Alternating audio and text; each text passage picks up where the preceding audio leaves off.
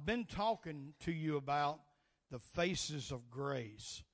The grace of God is such a beautiful thing. I guess it's the most beautiful subject in all the Word of God, the faces of grace, and what grace really means to us and how we need that grace. We talked about one of the faces of grace being His compassion, and we dealt with that. And we're going to move on tonight, and our spotlight of the scripture that we're going to be using is 2 Peter, the 3rd chapter, and the 9th verse. 2 Peter 3 and 9. And this is what it reads like. The Lord is not slack concerning His promise, as some men count slackness, but is long-suffering to usward, not willing that any should perish, but that all should come to repentance. He says the Lord is not slack concerning His promise, as some men count slackness, but is long-suffering. I'm going to take that word, long-suffering, as another face of grace. Long-suffering. I told you when I began that as we talk about grace and the different aspects of grace, the things that we get from God through His grace, we get compassion through His grace. The compassion that God has for us comes through His grace. And everything God gives us, God in turn expects us to share with other people. Hallelujah. If God has showed compassion on you, then you in turn should let that same compassion flow out from you to somebody else. Hallelujah. And this next face of grace, long-suffering. And Peter was talking about the coming of the Lord, and some were maybe wondering about, He promised He's going to come back. When is He coming back? And Peter wrote, he said, well, God's not slack concerning the promise He made, like some people. He said, but God is long-suffering. Hallelujah. Not willing that any should perish. Hallelujah. God is long-suffering. And I don't know about you tonight, but I'm glad we serve a long-suffering God. Hallelujah. Amen. Long-suffering. The word long-suffering simply means He puts up with us. Amen. I could give you a mile-long definition that I got out of the Bible dictionary, but just talking like everyday people, when we say that God is long-suffering, that means that He's willing to put up with us. Amen. Just like He said, when He talked about the children of Israel, how He did them for 40 years in the wilderness, and all their murmuring and complaining and everything else. And there were times that He wanted to destroy them. And He told Moses one time, get out of my way, let me destroy them, and I'll raise up more people from you. But Moses made a statement I wonder how many other people would be willing to make. When he stood for the people, and he says, Lord, forgive them their sin. But if you don't, blot my name too out of the book that you have written. Hallelujah. man, to talk to God and say, God, if you don't want to forgive them, take my name out too. My Lord. Now that's some love for people, folks. That's some love for people. Do we have that kind of love? But we talked in our last discussion about God's compassion and how it flows to us by His grace. And tonight, we're going to get a little bit into this long suffering, but God was only being patient with people, giving them all the time He can for them to repent and be saved. God's not willing that any should perish. God don't want anybody to be lost. And this is one thing that he said. Peter said, God is not slack. He's not trying to put off something. He's not trying to make a promise to you and then not fulfill that promise. He said, but God is long suffering. He's pleading with people because he don't want nobody to be lost. God doesn't desire anyone anywhere to be lost. And he knows just as soon as a trumpet sounds, it will make the end for man's salvation.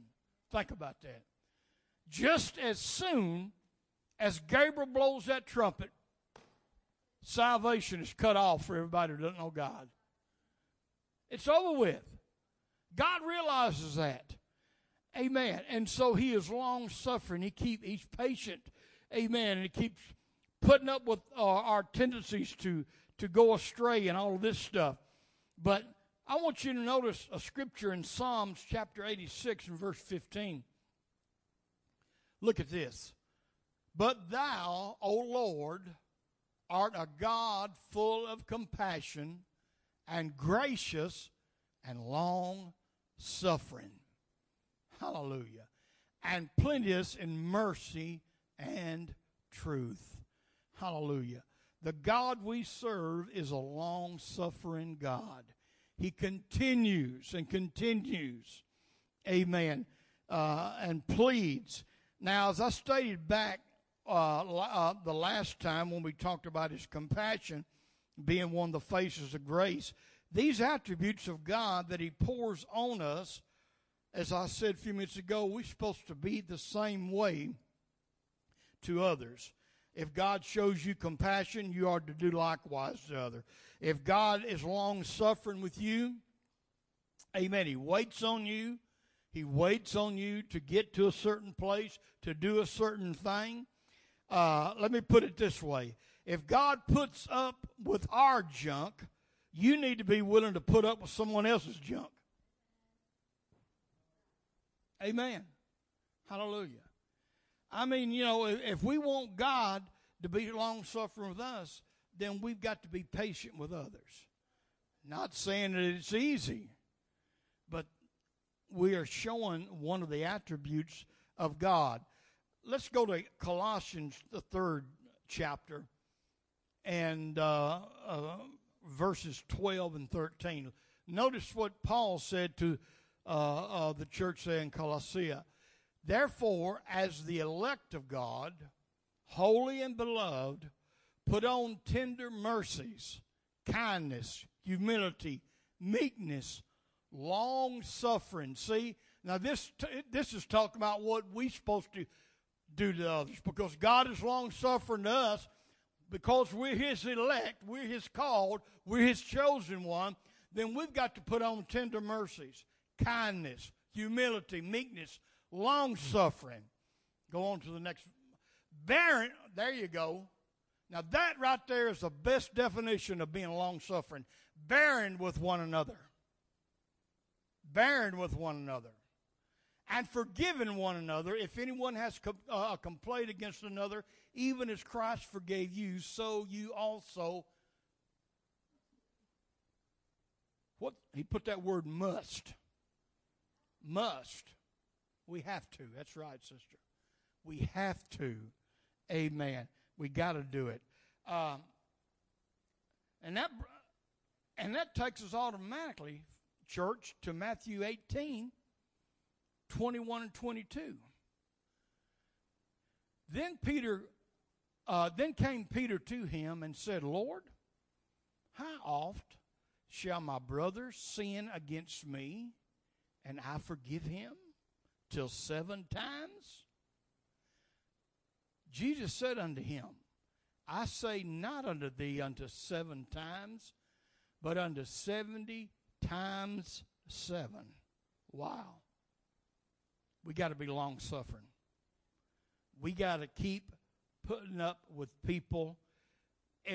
Now, get this now.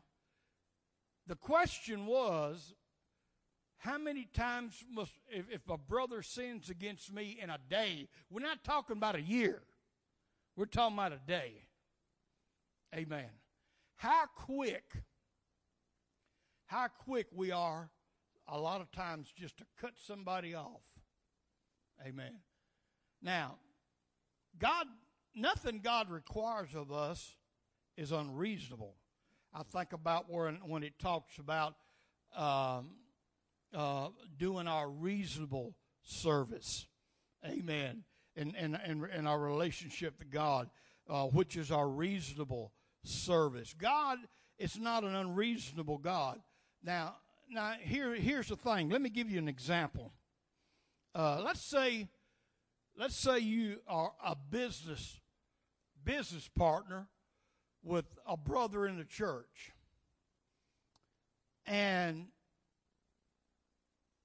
after a while you find out that business partner has been cheating on you, taking money or doing something that shouldn't be doing. Now, God requires you to forgive him, but he doesn't require you to ever go in business with him again. Amen. There's a difference. There's a difference. God does not ask anything unreasonable. Amen. But we still have to forgive. Amen. And that's what we are talking about. And this flows from God. And it's got to flow from God through us to other people. Now, since, and I've still got a few minutes time, and I'm going to go ahead to this next one. We get into forgiveness. That is another face of grace. That's another aspect of grace. The forgiveness we get from God comes to us through his grace. Amen. So, that's another face of God. Psalms 86:5. For you, Lord, are good and ready to what? Forgive.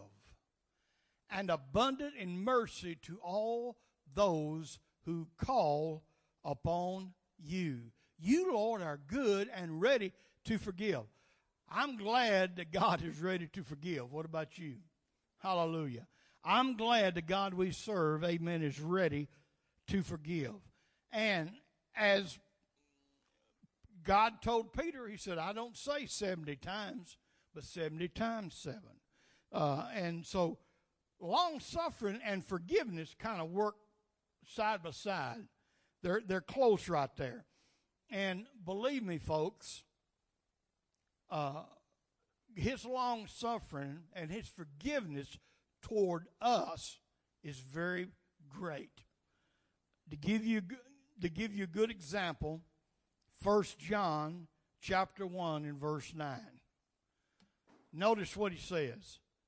If we, now he's talking to the church here. This is not talking to somebody who's never repented. This is not talking to nobody who hadn't repented, been baptized in his name, and followed the plan of salvation. This is talking to the church. This is talking to the people who's already repented, already been baptized, filled with the Holy Ghost, but then you mess up, you do something wrong. If we confess our sins, he is faithful and just to forgive us our sins and to cleanse us from all unrighteousness. Hallelujah. That one verse, and there's many others, but that one verse alone should answer the question. And as being a minister and a pastor, there's a few questions that I get more of than anything else. And that is people will come to me in counseling. I've started out serving God, and I lived for God for a good while. I had repented, been baptized in Jesus' name, and received the Holy Ghost. But I got cold on God. I got out of church for a while, and I don't know. I kind of feel like, do I need to get baptized again? No. You don't lay again the foundation of repentance. That's what the Bible says. Lay not again the foundation of repentance. What you got to do, all you got to do is confess your sins. Not to me, but unto God. In prayer. And a prayer just like David did in Psalms 51. Psalms 51 is David's prayer of repentance when he sinned. But he said if we confess our sins, he is faithful and just to forgive us our sins and to cleanse us from all unrighteousness. See, that goes right hand in hand with his long suffering. He bears with us. He puts up with us. And because he does that, we've got to have the humility to do the same thing to one another. Hallelujah. We got to have the same thing. Now, I'm going to close out tonight by talking about some stipulations. What is a stipulation?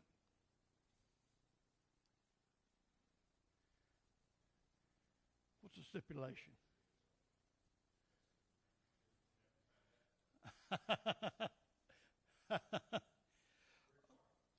There you go.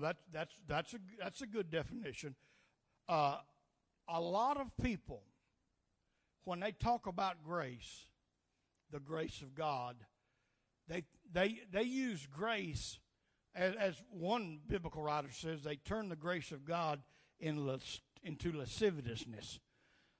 Some people think that grace is a get out of free jail card, but it's not.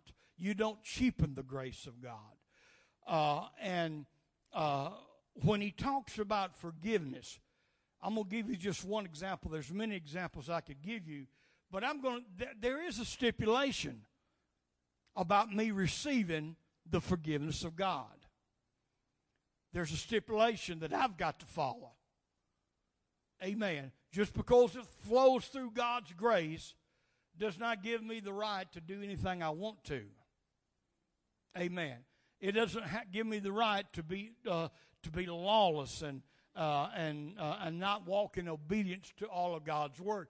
If I want to be forgiven from God, if I confess my sin, and if I want Him to forgive me, and I receive that through His grace, there's a stipulation for me. And Matthew chapter 6, verses 14 and 15 lets us know that stipulation. For if you forgive man their trespasses, your heavenly Father will also forgive you. Next verse. But, stipulation, if you do not forgive men their trespasses, neither will your Father forgive you.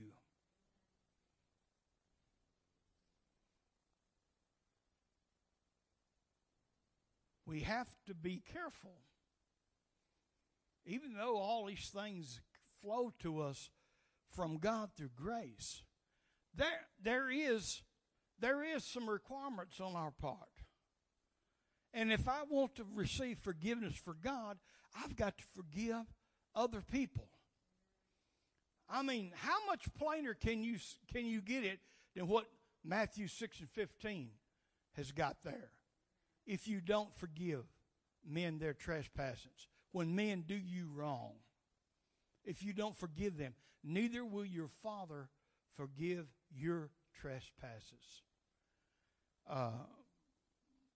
There's some things, folks, that we have to take care of.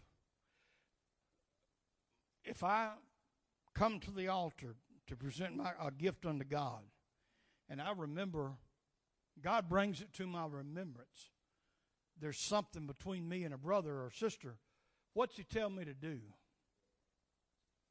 Well, He says, leave your altar and go first be reconciled. Then come back. Stipulation. Hallelujah.